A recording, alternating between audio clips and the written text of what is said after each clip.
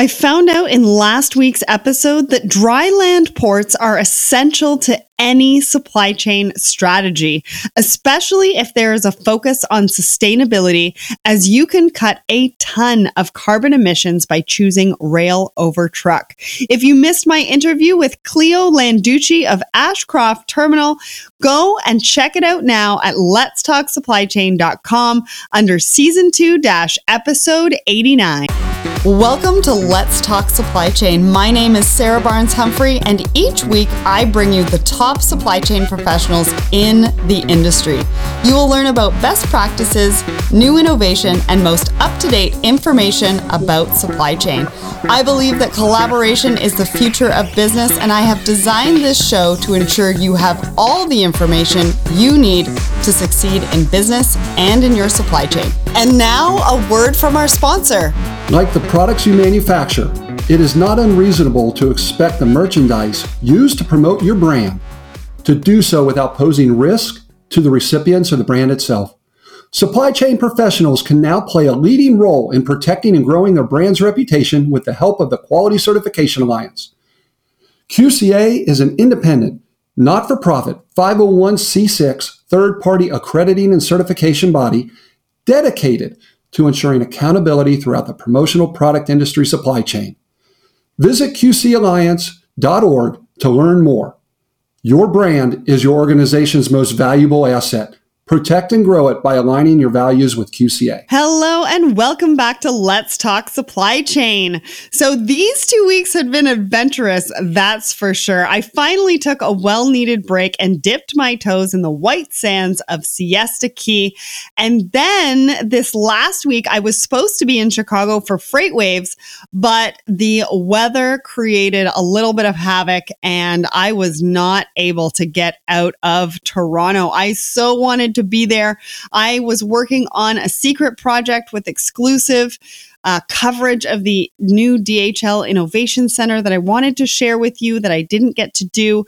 And also I was supposed to be on the Freight Waves live stage with Laura Ann. Well, hopefully they will have me back in May and I'll be able to give you all the details about that as well.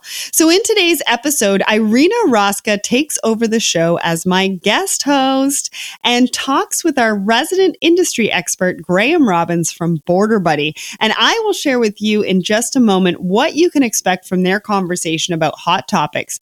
But first, let's get to the question of the week. So the question of the week is, conference goers, panels versus fireside chats. Why do you enjoy one over the other? Now, the reason why I asked this question is because I was recently told that panels were boring, and I don't know if I necessarily agreed with that. So I wanted to take it to the community and find out what everybody thinks. So Daniel Stanton says, I'm actually a fan of both, Sarah, but I hate boring sessions. I am with you on that one, Daniel.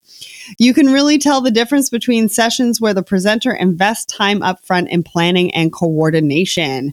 Eric Johnson, I think Daniel has this exactly right. There's no right or wrong format for conference sessions, just well-planned and executed ones versus poorly planned and executed ones. You have to think about the topic, the strengths of the speakers, your knowledge of the topic as the chair or the moderator, and the program as a whole.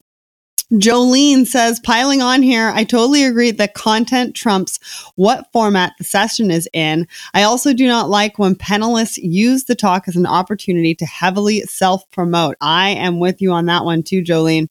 Greg White, love fireside chats. It's so organic and the audience is a fly on the wall to the thoughts of the participants.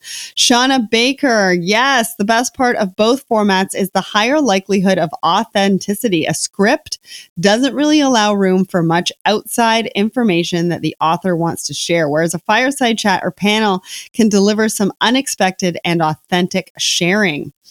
And Keelan Spence, there was actually a conversation between Shauna and Greg. And remember, you can find all of this at letstalksupplychain.com under Listener's Corner, where I actually put down all of the conversations and the link to the conversations as well if you want to jump in. Keelan Spence, I'm definitely a fan of a fireside chat. It's a great opportunity to ask specific questions and receive direct feedback. John McCauley, Got a shout out to my friend John. He says panels with quality and diverse participants. Even better with Sarah moderating. Thank you so much, John, for that shout out. I love it. Pamela Hyatt, I think a lot depends on the topic and length of the session. When panels are overpopulated and each speaker gets very little time to speak, it's a tease of what could have been an interesting conversation. Amanda Prochaska, here is a wishy-washy answer. It depends. I personally like to host panels as you can tap into all the knowledge and networks to increase attendance, but I dislike when each panelist answers the same question. It slows it down and is too repetitive. Sue Terpolowski, I enjoy either as long as they are diverse panels. Sick of male-only panels. They should be balanced to gain a more well-rounded insight.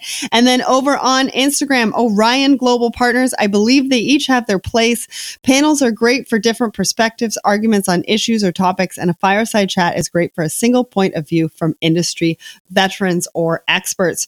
Well, what an amazing list of thought leaders that weighed in. Thank you so much for all who commented and engaged with the question. And each week it grows and we all get to learn different perspectives from each other. So remember, each and every Wednesday, we post the question of the week in the morning to LinkedIn, Twitter, and Instagram. So be sure to check it out and be part of that conversation. And you may, who knows, you may hear your name on an upcoming episode. So back to today's episode, Irina and Graham have a great conversation about changes in retail, being a competitor and customer to Amazon, which is a really interesting topic because you can be a competitor to Amazon, but also a customer at the same time, and what trends to follow in supply chain. You won't want to miss this. So without further ado, here is Irina and Graham. Hello, everyone. This is Irina Roska. On behalf of Let's Talk Supply Chain, I am going to be hosting today's episode for Sarah, and I am super excited to bring back Graham Robbins. He is the founder of Border Buddy. He is a regular on our show, and we look forward to asking his opinion on some current trends in this episode. So, Graham, do you want to say hi? Hi, everyone. Thanks for having me back. Thanks for coming on. Lots happening. We are in Q4. As we ramp up for the retail season, I think that there's some interesting trends that we can talk about. But before we jump into some questions, Graham, have you, in the past couple of months since you've been on our last episode, what are some interesting things that you're seeing that you might want to bring up to start us off with? Well, I think the overarching gray cloud seems to be, what is actually happening with the economy? Is there a recession? Is there not? And I think in our role as customs brokers, we're actually very leading indicators of what's happening there. We're not seeing anything significant change right now. And by that would just basically be shipment volumes. So our volumes across the board are slowing down. When they slow down, that means that retailers and importers have just ordered less. So we're not seeing anything significant there.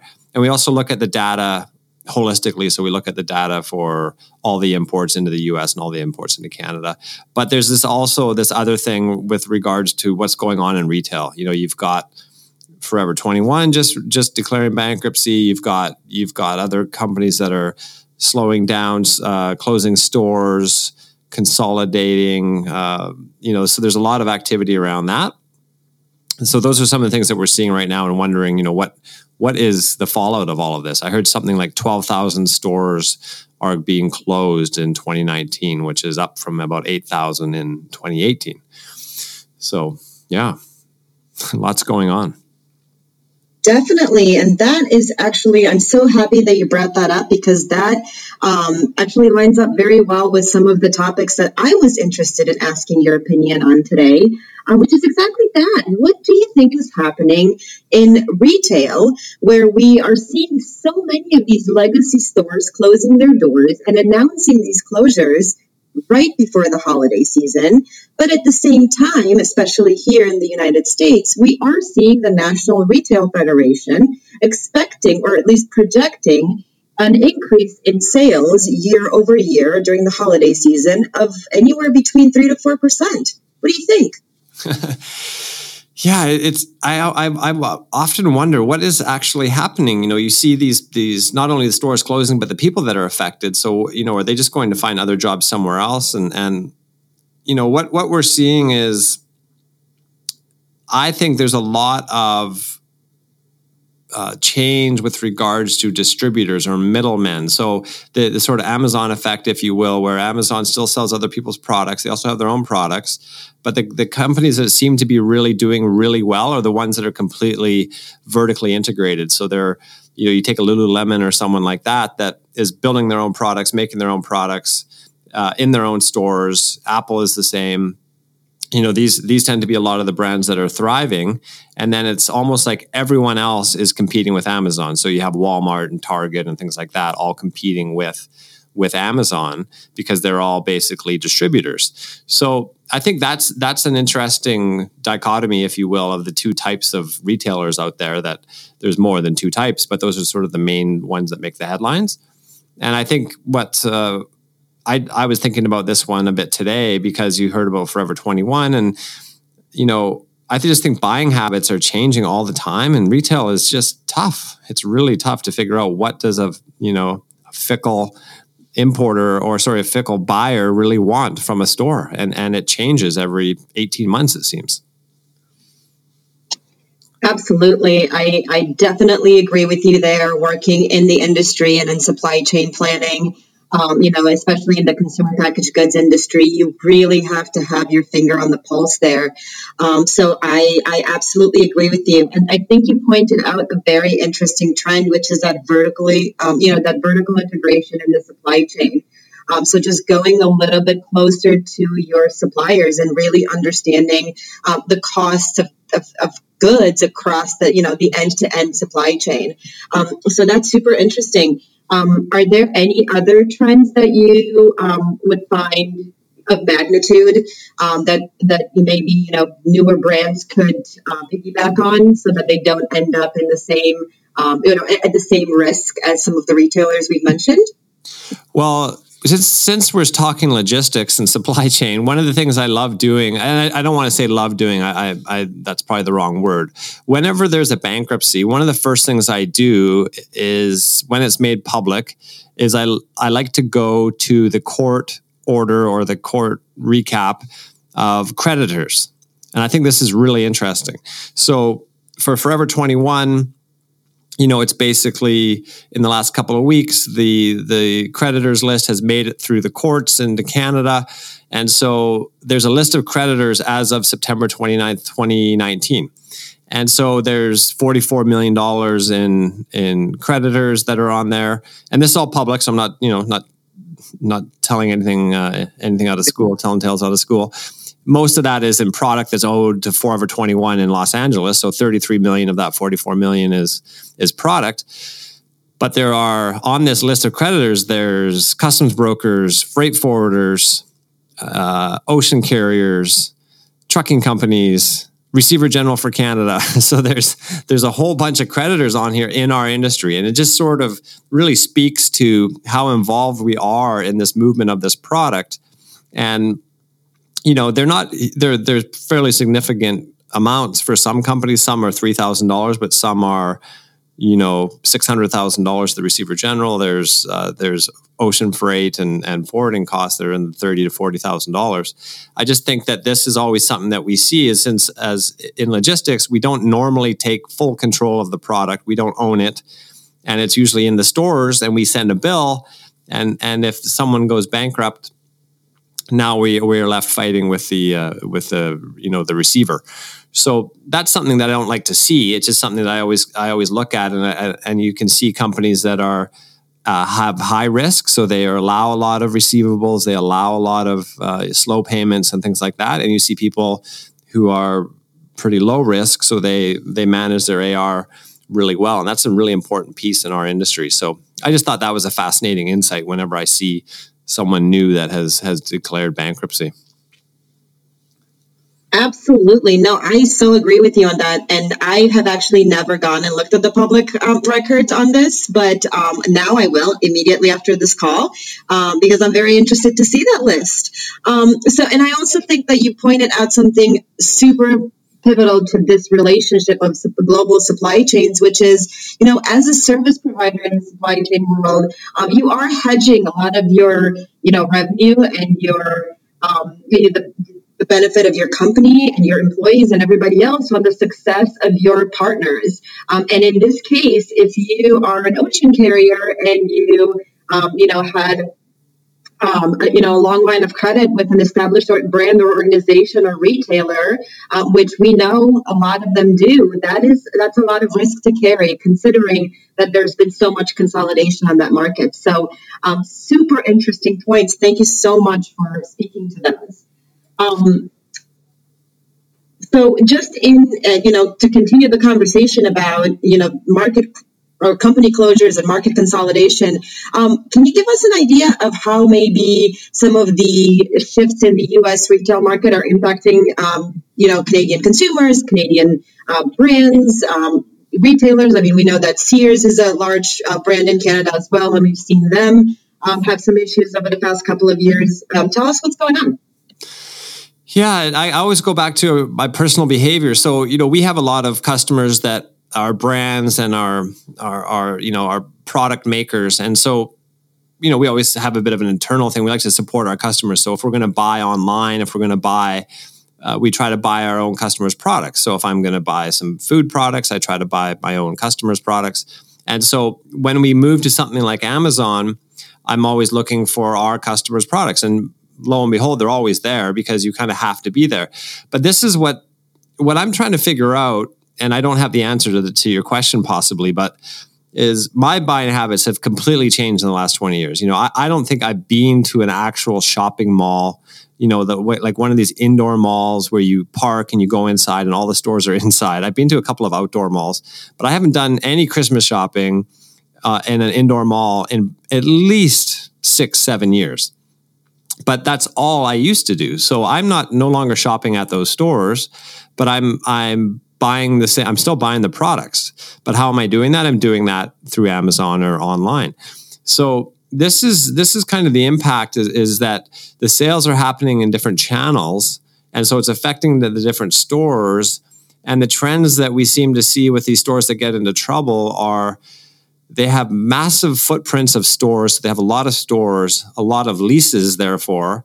And if volume or revenue just decreases by a couple of percentage points, they could be in huge trouble really quickly because they've got this fixed costs of all these stores that people maybe aren't visiting as much. So these are the trends that we see is just basically what are the buyers changing and how are they changing? How are their needs changing?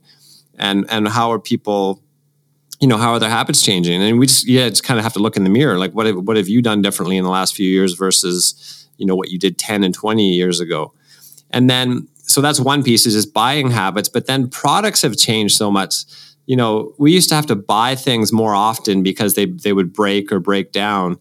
My ongoing thing is about televisions. Like, I don't ever buy a warranty on a television. Like, when was the last time your television broke, or unless it was broken by, something hitting it, but it doesn't break down. These products last longer.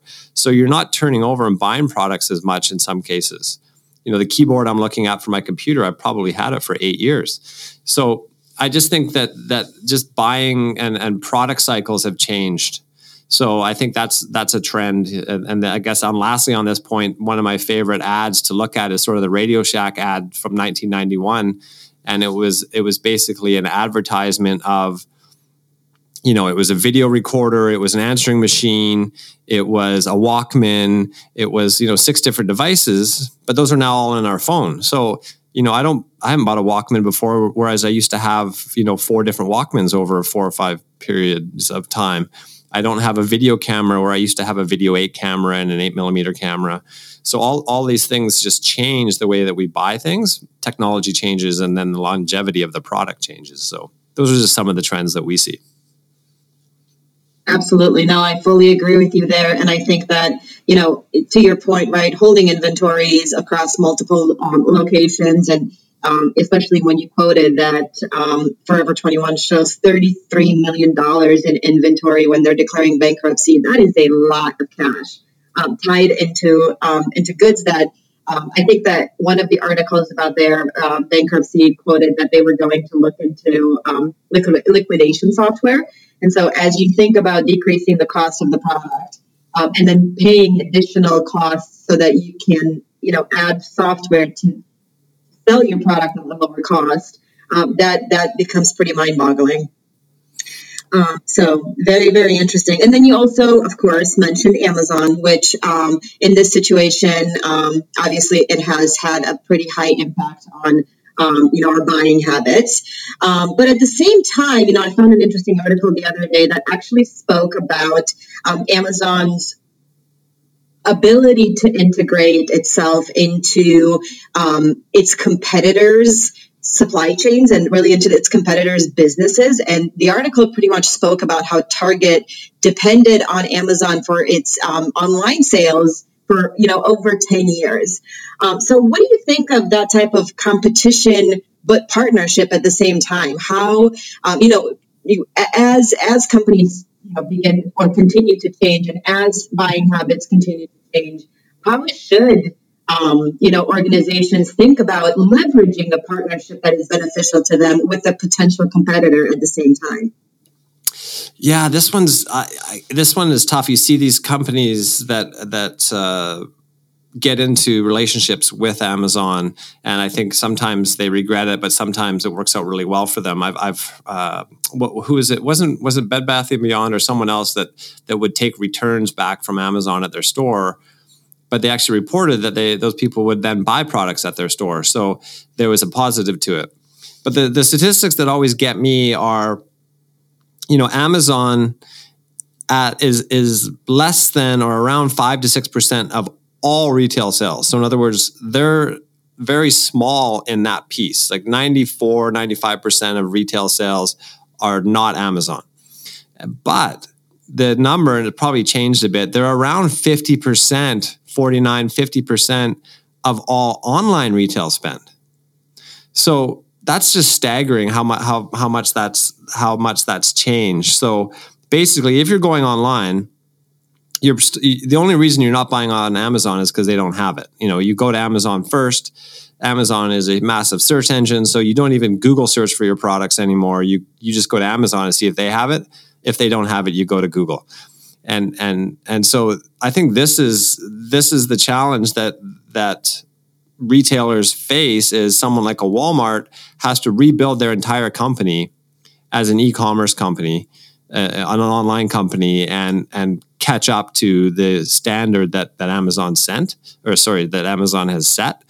And I think that's the biggest thing is, are you going to figure out, are you going to compete with Amazon and try to be, try to have the same customer experience, or are you going to somehow leverage their platform, which many, many retailers do. They sell their products on Amazon and do quite well there. So I think it's a decision that you have to make internally depending on your size. Agreed. I think that that's a very important point. And especially as we were discussing before we joined the call, I used to work for a brand that is actually sold in Canada as well. And we saw some interesting dynamics with our relationship with Amazon there. And so I would say, just to kind of add to what you were saying, that it's not just retailers that need to really be careful about their relationship with Amazon, but it's also brands.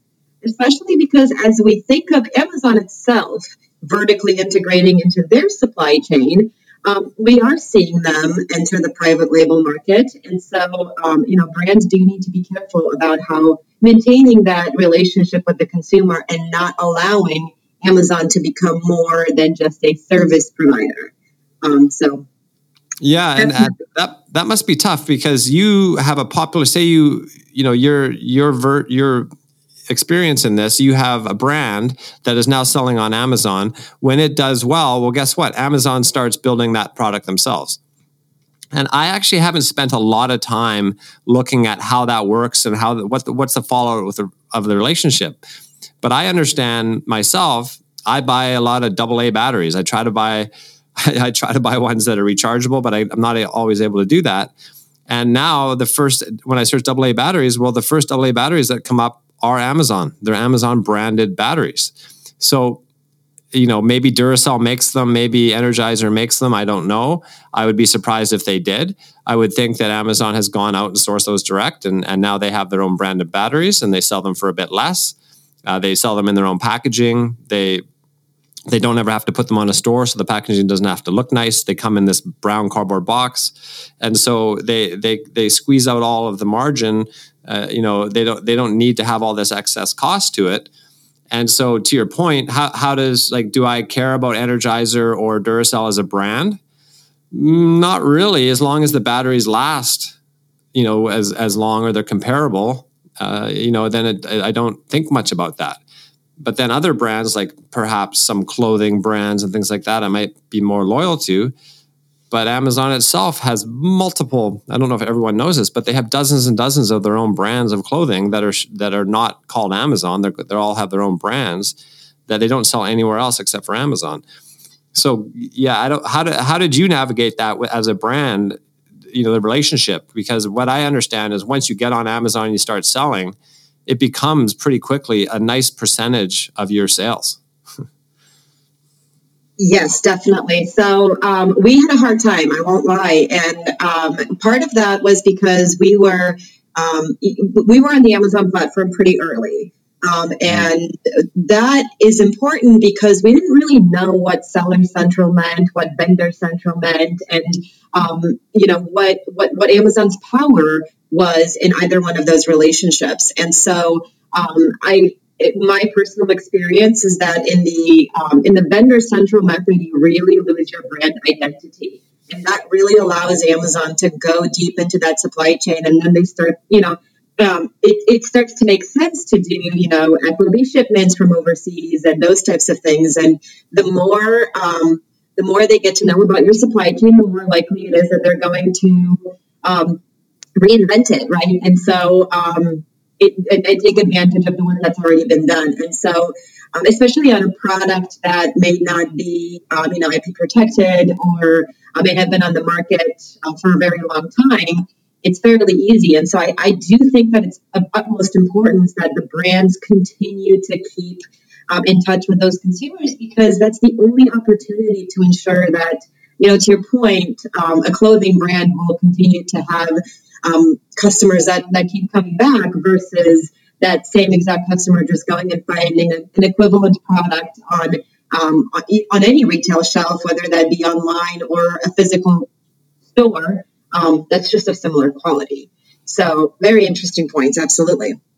Yeah. And I think if you go online and go to Amazon, for example, it search Lululemon, who you would think doesn't sell on there. There doesn't seem to be a big presence there. There's 700 items on there, which for Amazon isn't a lot. But if you're a brand and you're scared of selling on Amazon because they might duplicate your product, but who are you kidding? You can't. The idea of you setting up your own website and just putting it out there and doing some ads and getting competing with their presence.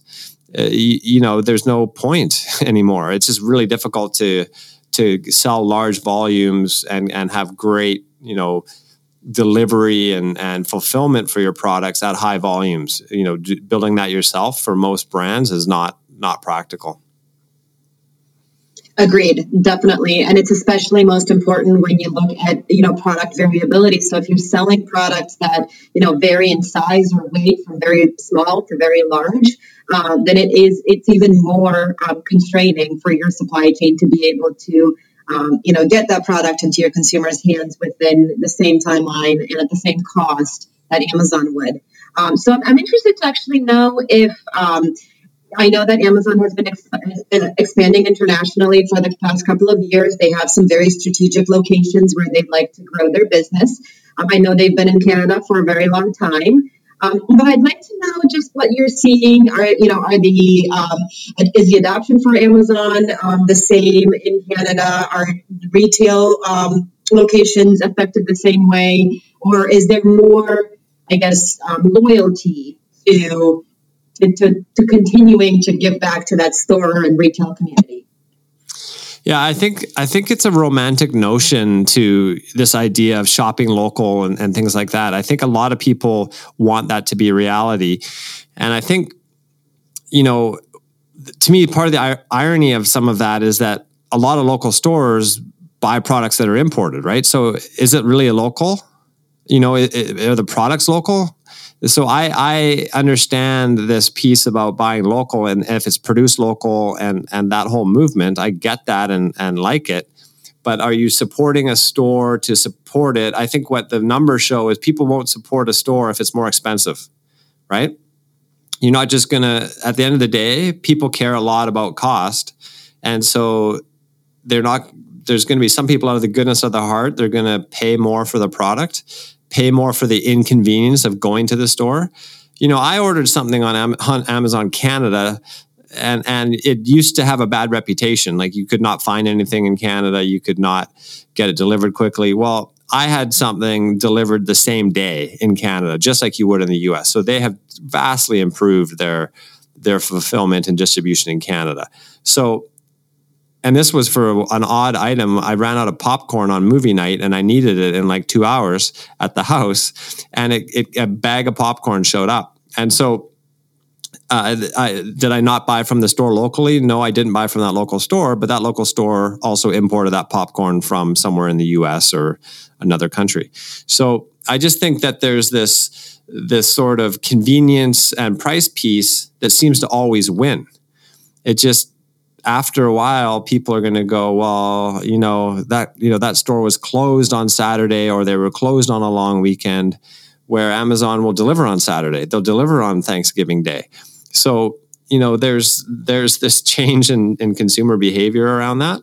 And then overall, we're seeing them do a lot of things in logistics, obviously, right? They're owning the last mile more than they ever have. They're doing that delivery from their distribution center to the door. They just bought a U.S. customs broker a month or so ago. So they're going to start, offering those services to their products and their sellers and buyers. So just a whole bunch of stuff going on at Amazon that I don't see slowing down anytime soon. In fact, it's just getting faster. Definitely. No, I agree with you. And I like the popcorn example, because I've actually done that as well.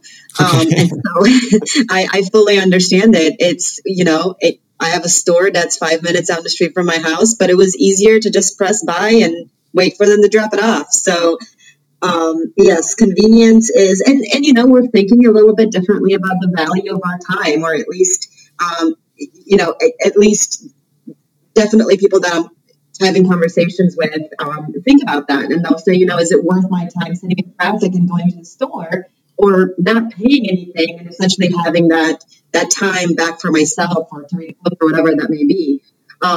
So it's that time value of money and money value of time. That's it. Yeah, and you just hit on something that I just had a discussion about, and it's going to go off in a little bit of a tangent, but it is to do with logistics. It's to do with delivery and consumer changes. So, I spend most of my time in Canada, and we have something called Skip the Dishes here, and it's like Uber Eats, right? So, but they've made a big dent in the Canadian market because there was no Uber Eats here for a long time. So they deliver food from restaurants. That's not new, but now, if I'm standing in a line at a takeout restaurant, there's a place called Blaze Pizza here, and I'm standing there. There's a lineup of 6 people in front of me. I'm waiting for it to be made, and I'm thinking to myself, what am I doing? I'm wasting so much time. I had to park. It was raining out. I got wet. And that's only because I know there's another option right on their backboard there by the menu. It says now on Uber Eats. Now it was actually on Uber Eats, and it's on Skip the Dishes. So I'm going, why aren't I in my house right now with my wife and my kids? Why am I standing in here wasting my time when I know I could press a button and put my phone down and then be there with my family? So, but that option didn't even exist, basically, especially for Canada 2 years ago. So I was laughing to myself because I'm now sitting in a lineup that I was happy to be in a year ago, but now I'm frustrated that I'm in that line. And that goes to mobile ordering at Starbucks. If I see people in line, I'm going, what are you doing? You can mobile order and not stand in line at all. So I think your point about valuing time as Warren Buffett says, it's he can buy anything in the world, but he can't buy time. So we value that more and more because the world has gotten busier. And so we just want to press a button and everything happens and we go back, we do whatever we want to do, not this thing that we need to do. Agreed. I think about this. I live in San Diego, and I've been living here for about 4 years, and I've seen traffic get worse and worse and worse. And sometimes I think to myself, is it because of these trends that we're putting more trucks and more drivers on the roads and making people, drive around for us? Or is it the opposite? So is this a reinforcing feedback loop, or are we kind of taming things down because now there's more aggregate products or aggregate orders per car? So I don't want to get off on this very steep tangent, but it's something that I think about when I sit in traffic for hours every day. How many of those, and you see the Amazon trucks or all of the logistics trucks around and the vans, and so very interesting.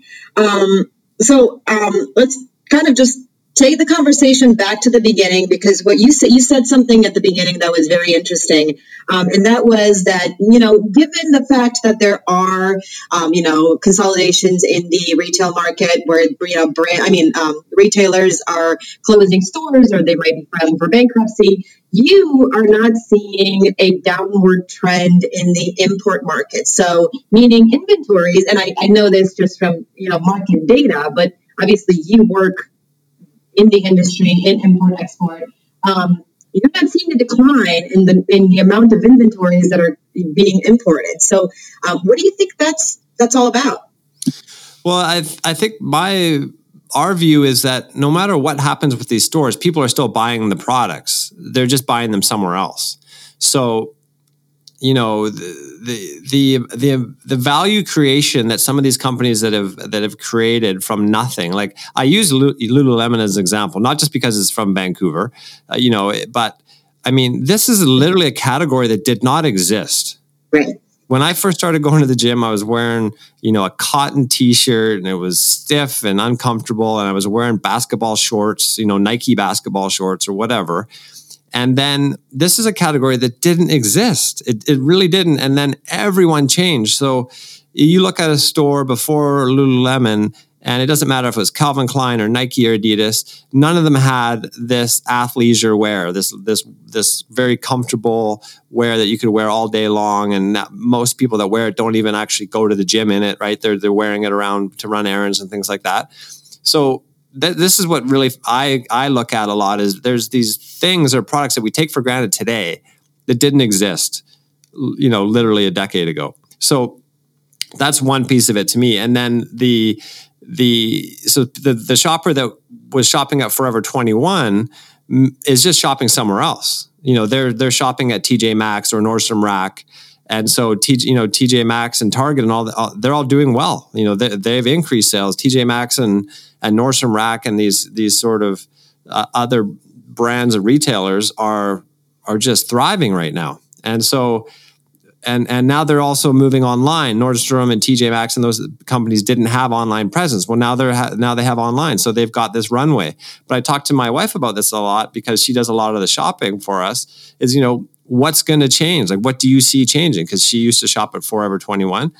She's shopped at other fast fashion places. So she hasn't stopped her buying. We haven't stopped our buying as a family. We're just buying it from different places, or it's different types of product. So I think that's what happens. Is it's not like when a store goes broke or out of business that the sales overall decline. People are just shifting to different experiences in different retailers. And again, I could go on and on, but just look at the electronics market. We used to walk into a Sony store and buy a television. Well, now you just go on Amazon, it's a Samsung. Well, Samsung televisions really didn't exist 15 years ago. They weren't really in the television market. So, but Sony's television business is basically zero now, but it used to be one of the biggest sellers of televisions. So it's just really fascinating to see all these brands and these companies that, start from very little sales to becoming market leaders. And even using Samsung again, it used to be Nokia phones. And that was one of the biggest sellers of phones in the world was Nokia. Now it's Samsung. Samsung's probably number one. iPhone gets all the press, but there's more Android devices than there are Apples. And they just literally didn't have phones out 5 years ago, 6 years ago, 10 years ago, whatever it was. So I think that's the reality is the sales don't change. They just move. I think that's a very, very interesting and important point, which actually kind of segues us into the final topic that I wanted to discuss with you today. So I'm very focused on small and medium-sized businesses just because I think that there are a lot of opportunities. There's a lot of niche markets that new market entrants can participate in. But having worked for the different size enterprises, I see the challenges.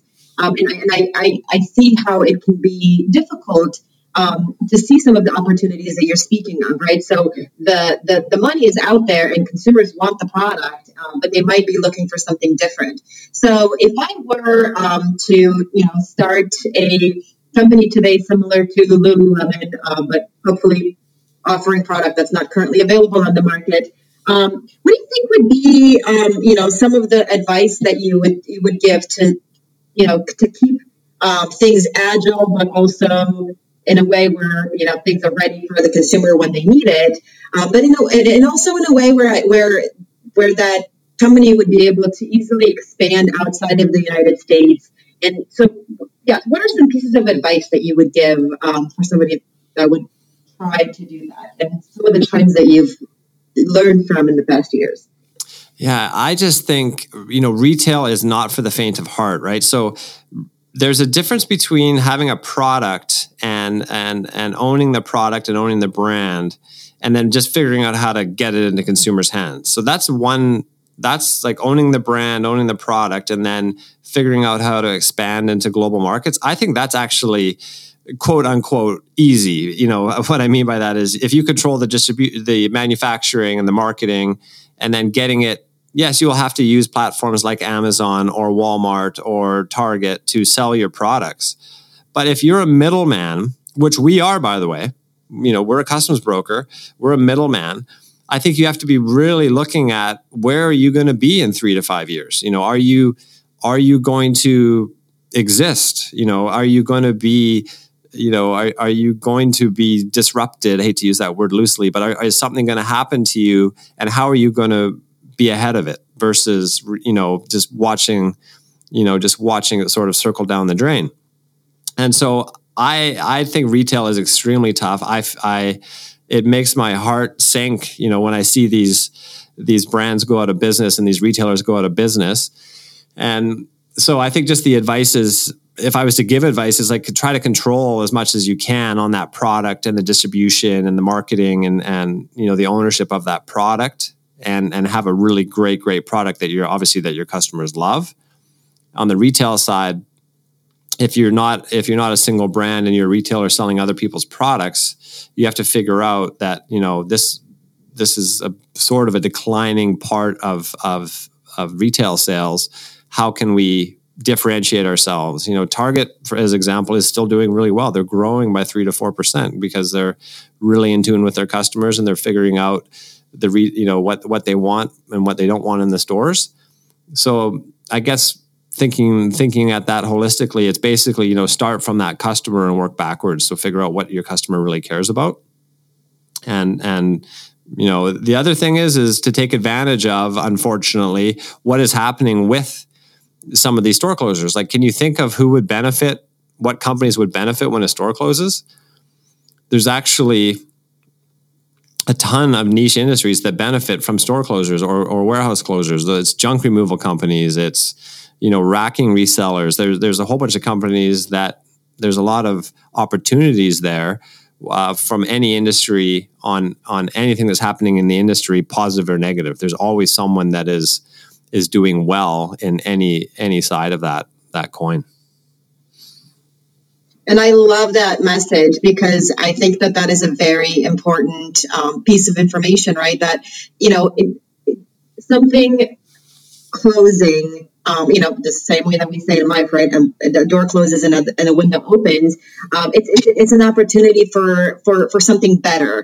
And I think that's That's really important. And then I did just want to add one thing to something you said, which is, really, really know what your customer wants, and make sure that you follow those trends, and really know who your customer is, right? So make sure that you're really in touch with the different regions. And if you're a global retailer or brand, then really understanding the different, global demands and trends in that.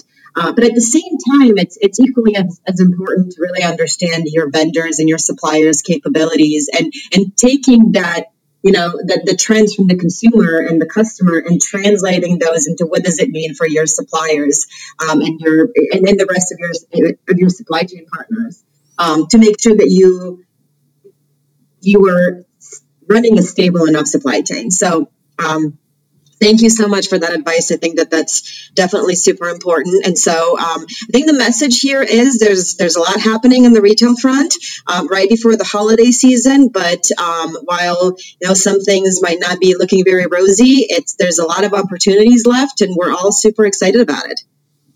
Yeah, thank you very much for having me. I enjoyed it. Thank you for coming on. Thanks so much for your time and all of your great insights. It's been a pleasure, Graham. I'm sure we'll talk soon. Thanks so much. Thanks so much. Thank you, everybody. This is Irina Rauska for Let's Talk Supply Chain. Thank you. This episode was produced in collaboration with Border Buddy, the most innovative online customs platform out there. And here is what Graham, the founder of Border Buddy, has to say. More and more companies are looking to expand their reach into global markets, but most don't know where to start or don't have the time to figure it out. Border Buddy sees the struggle and has found a way for you to integrate customs into your e-commerce site, allowing you peace of mind when selling to customers in other countries. Your customers will know exactly how much the costs are to import their order from you to their door in real time. And just imagine what that will do for your business and your sales. Visit us and sign up for 10% off your first clearance at borderbuddy.com/Let's Talk Supply Chain. If you liked this episode, Graham has been on the show a few times to talk about important topics like mental health in supply chain, breaking through the noise in supply chain, tariffs and what they mean when the rest of the chain is not keeping up, and last mile delivery. And you can find all of those episodes under podcasts at letstalksupplychain.com. Next week, I have had a lot of people come to me and ask how I keep up with all the content out there. People are feeling overwhelmed by the amount of content. What do we listen to? What do we read? What do we watch? Well, next week, we are finding out the techniques behind speed learning, which is going to help you with all of that feeling of overwhelm when it comes to the amount of content that there is to consume.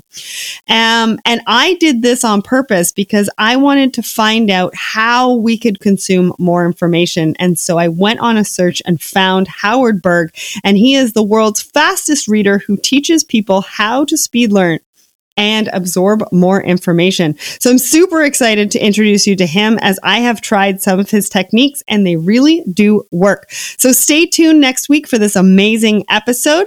If you would like to continue to support the show, there's a few ways to do that. Follow us on LinkedIn, Twitter, and Instagram. Subscribe to our newsletter at letstalksupplychain.com. And subscribe to us on YouTube, the SC Supply Chain TV, and also subscribe to us wherever you listen to podcasts. Next, go to ships.com. That's shipz.com. Visit and find out, sign up. If you are a shipper, if you are a forwarder, you're going to want to know what we have been working on. So make sure you put in your information so that you will be one of the first to know what I have been talking about for so long. I promise it's coming. Next, the holidays are coming up, and I know you've got a supply chain professional in your life that would totally love some of the merch that we have on the site. We've got sweaters, t-shirts, long sleeve shirts with some great sayings on it that the supply chain professional in your life is going to love. We've also got some accessories like mugs and cell phone holders, as well as the supply chain dictionary. Next, rate and review the show. Review the show on iTunes, and you could be mentioned in an upcoming episode. Plus, I love to hear from you guys, and I just want to hear some of the feedback anyways. Thank you once again, everyone, for tuning in. Thank you for all your love and support. And remember, everybody, everybody, ship happens.